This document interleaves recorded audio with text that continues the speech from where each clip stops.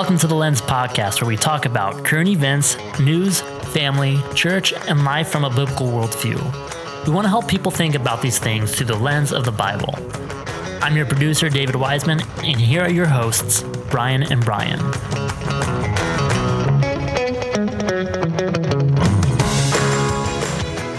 Hey, welcome to the Lens Podcast. My name is Brian Hanson. And I'm Brian Solomon. Thanks for tuning in today. It's our practice to think through three categories.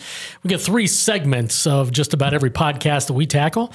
And so our first segment is titled A View of the World, and then we go from there into your place in the world, and then finally we wrap things up with what in the world. But Brian, take us into our first segment today. What are we talking about? Well, we get to talk about what is coming up, and if you've been living in a cave, do you not know, Brian, that the elections are coming up on November the 8th? It's kind of a big deal. It kind of is a big deal, and right now what we have going on everywhere is we have the debates that are taking place. We have new things that are coming up as far as the candidates. We have all kinds of stuff being splashed around about different candidates and trying to bring things out of the closet. A lot of mudslinging. Oh, a lot of mudslinging is taking place right now. And, you know, that's typical this time of year. You know, you try to get your traction and you try to hang on to whatever it is that you think that your opponent's weakness is until the last week or two. And now we see all kinds of stuff coming out, right? So the midterm elections, and it's actually... It's a big deal. And, you know, I was thinking as we were preparing for this, it's like every election that we have seen in the last, 8, 12 years, election cycles, they all have said, this is the biggest election of our lifetimes. This is the most consequential election. Our democracy hangs in the balance. And right? Although I laugh, I'm like, it very well could be, you know, because, well, what's taking place now is, I mean, it used to be, do you agree with this? It's like we had right and left. We had conservative, we had liberal, but at the end of the day, we all wanted the same thing. It's just we saw different routes to get there. Yeah. You know? Yeah, there seemed to be a general love of country shared by both political parties. Now that's kind of up for debate. Yeah. And then each political perspective represents a camp or a clan that or tribe that people kind of argue and retreat to, and they represent echo chambers. And so people love their news media outlets that reflect that echo chamber. And then for Christians, holy cow, they bring those echo chambers to bear on Sunday morning. And oh man. Let the games begin. Oh, absolutely. And then, you know, you have what we see happening in the country right now is we have people, even in Congress, that are not in love with our country. And we see people who really want to take away capitalism, who really are not just leaning towards, but pushing towards socialism and doing it openly. We've had presidential candidates take that as a platform. And then we probably have some who wouldn't be disappointed if communism were even in the conversation. I would agree with that assessment. Well, so here's what we have. We have this election, and so what we have is we have the church, we have Christians saying, well, number one, is this even something that we should be praying about? Like, is this even in our realm? Shouldn't the church do the church thing and let the government do the government thing? And number one, you know, just totally back out of the picture. Yeah, we'll show up to vote, but, you know, should we really be concerned about it? You know, I mean, everything just kind of flows, you know. Yeah. Well, if we should be concerned about it, should it be a matter of prayer?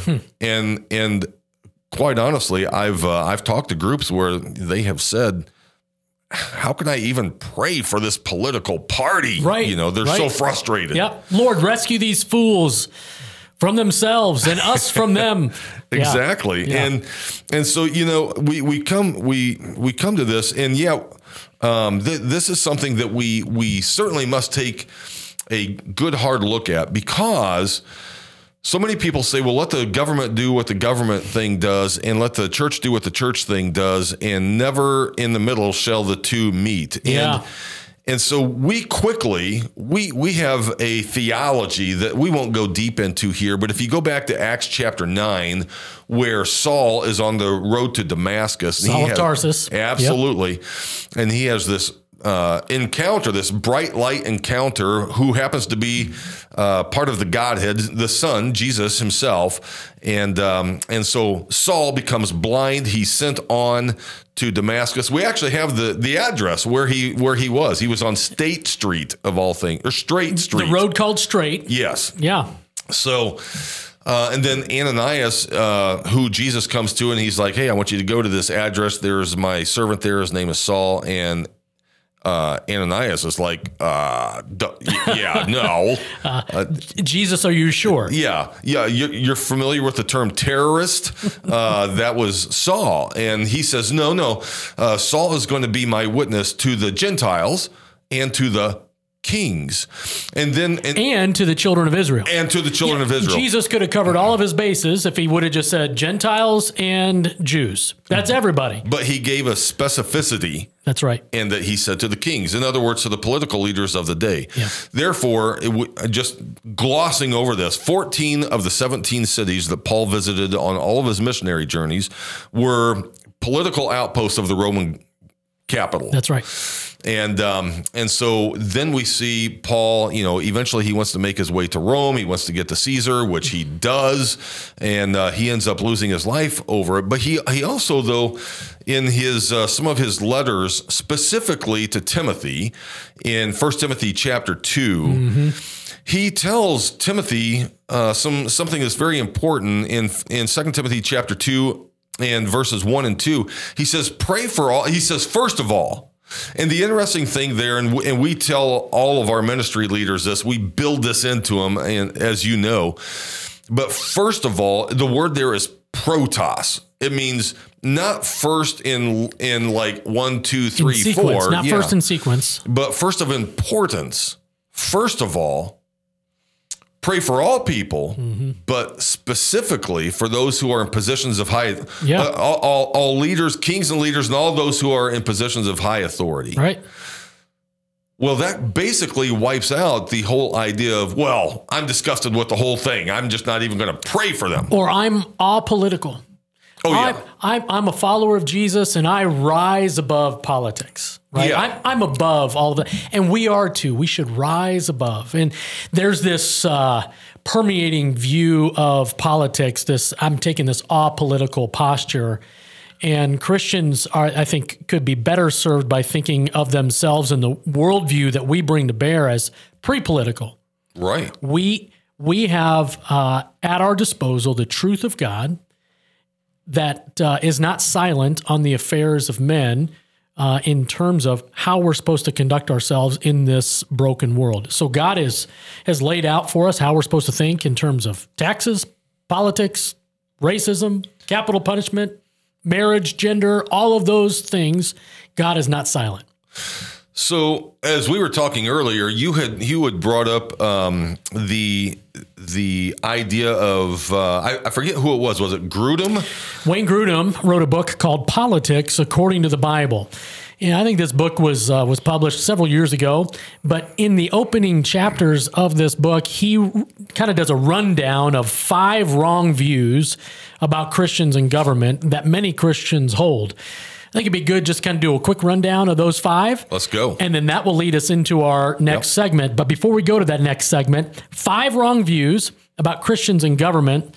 Wayne Grudem, again, Politics According to the Bible. The first wrong view that he talks about that many Christians hold is that government should compel religion. Not too many Christians hold to this view anymore, but this was a pretty prevalent view in the Middle Ages, where there was no or very little distinction between the role of the state and the role of the church, and rather the government should actually compel how a person should believe in terms of their worldview about God, Jesus, the Bible, so forth and so on. Of course, this really led to a lot of bloodshed as it related to Protestants and Catholics in Europe. And so this whole idea of that government should compel religion, Jesus dispelled this. If you remember right, there was a scene in the Gospels where he said, "Hey, somebody bring me a coin." And he says, "Whose inscription is on this coin?" And the people that were there, they said, "Well, it's Caesar's." And he said, "Well, render to Caesar what is due to Caesar, and render to God what is due to him." And Jesus really distinguished the realm of Caesar and the realm of God, and that the two are separate in many ways. Yeah. Second wrong view. Oh, do you want to say something? Well, I was just going to say, if you really want a good view of that, just go kind of take a good look at England today. And you mentioned, you referenced the Middle Ages. Yeah, for sure. But it was like, okay, the state says this, and the church, who was linked to the state, said, yes, this. And it was like a double whammy, Right. you know, as it was like, oh, punish me once, punish me twice. Right. But to your point, take a good look at that. Wrong view number 2 is government should exclude religion. This is championed big time today by some militant groups like the Freedom from Religion groups, various hardcore separation of church and state. And people ask us all the time, Brian, hey, what do you guys think about separation of church and state? And our answer is typically... Absolutely. We totally agree with separation of church and state institutionally. That's the big word. But not influentially. That's right. And so government should not exclude religion. And one of the joys that we have is leading Bible studies for members, legislative members at the State House in Ohio. But we also have a legislative aid and Capitol staff Bible study. And we talk about this all the time, that there's so many worldviews that come to bear. We call that a melting pot at the State House. Mm-hmm. Why should Christians check their worldview at the door? Everybody else gets to bring their worldview in. It's important for Christians to do as well. Third wrong view is all government is evil and demonic. This is a widely held view by many Mennonites and pacifists. They would point to that scene in the Gospels where Jesus is being tempted for the 40 days in the wilderness, and Satan is trying to get him to sin. And he takes him to this high point, and he says, Jesus, if you just bow your knee to me, I'll give you all of the kingdoms of the world. And so they'll look at that and they say, well, see, all of the kingdoms, they're actually under the authority of Satan. And so therefore, government, well, it's demonic. And we would say, number one, Satan is the father of lies. Everything that comes out of his mouth is a lie. And so just because he said something in the Bible doesn't make it true. Mm-hmm. That's point number one. Point number two is in various other places in the New Testament, and we know that the Bible can't contradict itself. Mm-hmm. In various other places, the Bible teaches that Christians are supposed to submit themselves to the governing authorities. Why in the world would God ask his children to submit themselves to a demonic institution? That makes zero sense. Well, and to that point, anywhere in the Bible that God has given a truth, Satan has taken that truth and made a deviation. And so this would be one instance where, yes, government is set up for the betterment of man and the hindrance of sin. Right. and so Satan, working his work as he always does. You know, I as you were talking, I was trying to think, is there a reference in the Bible where anything that Satan says is true? I honestly can't think of one.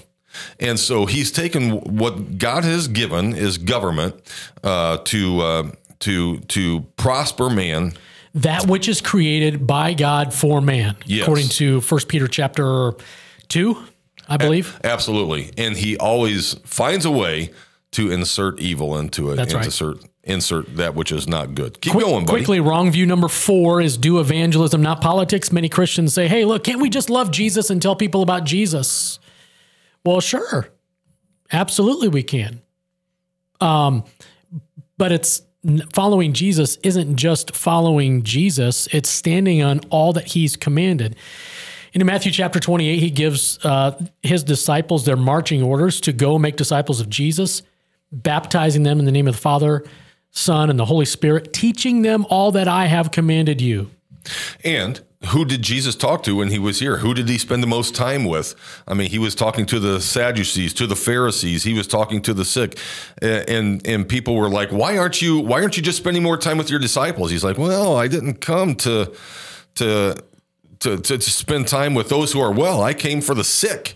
And so to say, well, I'm not going to get messy in something that is messy, that's kind of burying your head in the sand a little bit.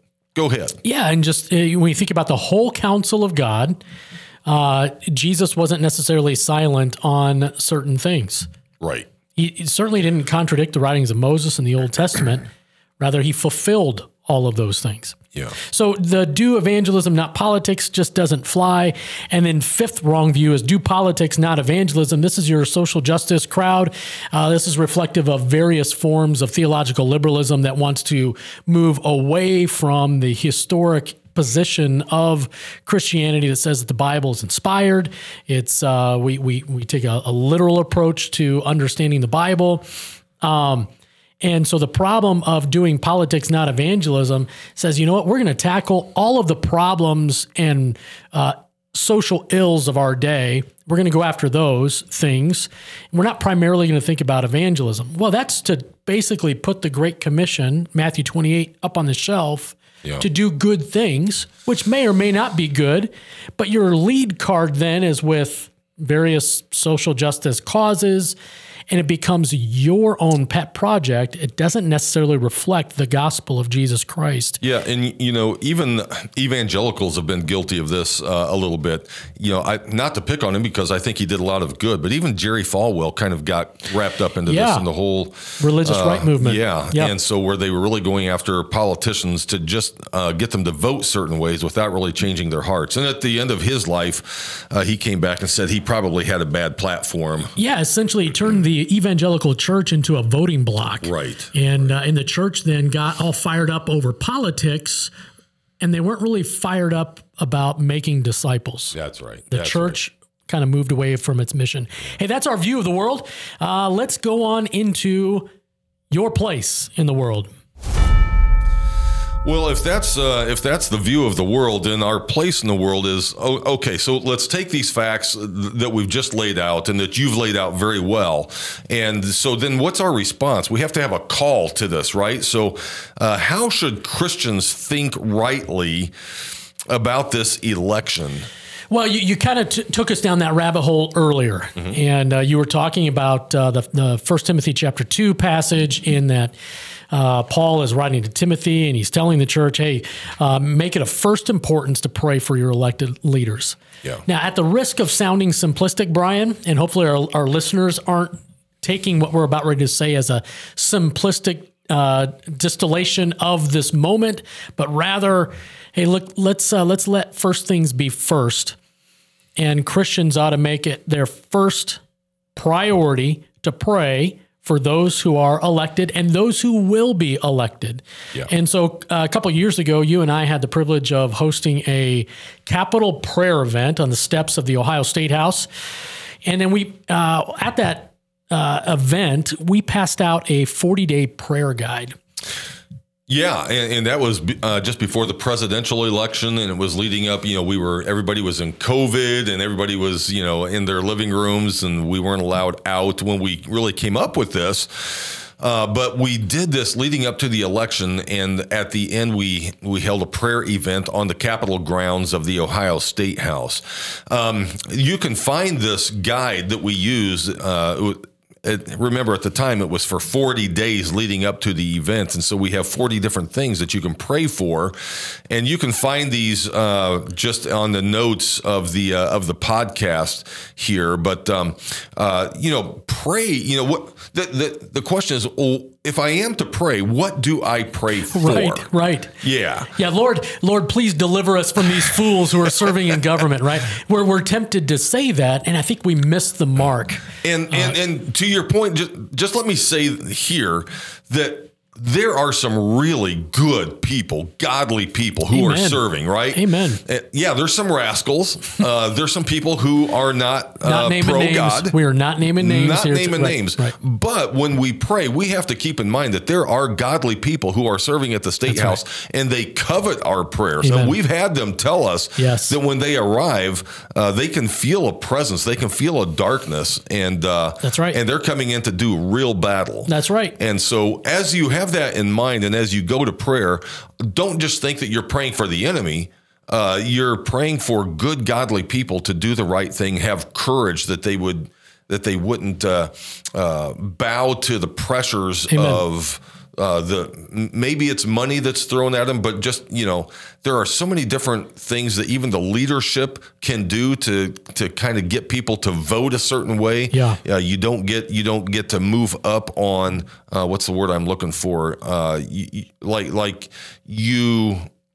The leader of the House might say, well, you can't be the leader of such and such a caucus unless you vote this way, right. Or we'll demote you, or I'll put your office somewhere different, Right. So there's all kinds of pressures that we don't typically think of that can be used. So let's pray for those people who are good, godly people, that they'll have perseverance, that they'll have wisdom, that they won't back down, and that God would that He would open their hearts to the truth. That there would be people like you and me and others who are discipling, bringing truth, the foundation of truth to all things, that they would be open to that and have understanding, that their spiritual eyes would be open. You, like me, and I think like several of us, have you ever been talking to someone, and maybe you've had opportunity to speak to them any number of times, and you've said the same thing, and then all of a sudden, one time they say, well, why didn't you say that before? and you're like, I think I did. Happens with my kids all the time. It's like I'm saying something, and then their teacher says something, and they're like, Dad, my teacher just said this. And I'm like, girl, I've been telling you this for years. What in the world? Right? But for whatever reason, it seems like there's that moment in time that the Holy Spirit just opens their understanding. Yeah. And let's pray that the Holy Spirit would open their eyes to all truth and see it and understand it and accept it. Amen. And apply it. Hey, let's time out real fast and insert, I think, a biblical principle. Let's do it. Christians everywhere should view their politics through the lens of the Bible. They should not view the Bible through the lens of their politics. Well said. So that's a principle, and I think that carries over into how we approach prayer for this midterm election. We should approach prayer through that same thing. So we should pray not through the lens of our political ideology. We should pray through the lens of the Bible. This 40-day prayer guide that we're making available to all of our listeners in the studio notes, you can just kind of go down the link and you can click on that there. There are 40 things. Now, we had laid it out as a 40-day prayer guide, but really it's 40 things that Christians can be praying for elected officials. And I tell you what, let's just do this, Brian. Pull out two at random, highlight those two. I'll pull out two, and then we'll move on to our next segment. Yeah, so pray for a mind of discernment for our political leaders, particularly those who name Christ as Savior. Yeah. Such a big deal. And the second one would be that I probably would pull out would be pray for our elected officials that they would have a sense of God's will and a desire to do it. Yeah. Here's two. We ought to pray for boldness for Christians who are serving at the State House, not only as members, but as Capitol staff, legislative aides, clerk's office, sergeant at arms, whatever. Pray that they would be bold for Christ in their service there. Ephesians 6 verses 18 and 19 and Acts 4:29 kind of shed some light on that. And then secondly, I think it's important that followers of Jesus pray that God would supply public servants with all that they need for life and godliness. Yeah. We know that comes by way of God's word. And so that God would put either people like us or others in the life of those who are serving in government to sharpen them to live for the Lord, and just insert God's word in their life. So there's 4 things that our listeners can be praying for. So if you like that, go to the site and take a look at those, and make it a matter of prayer. That's right. That's okay. Right. Hey, we're going to move on to our last segment. Here we go. Are you ready? What in the world? Literally, what in the world? Brian, we've been all over the place here this last month or so. Just a few weeks ago, we were in Panama City, Panama together. Our ministry, Capital Ministries, had a ministry leader training for all of Latin America.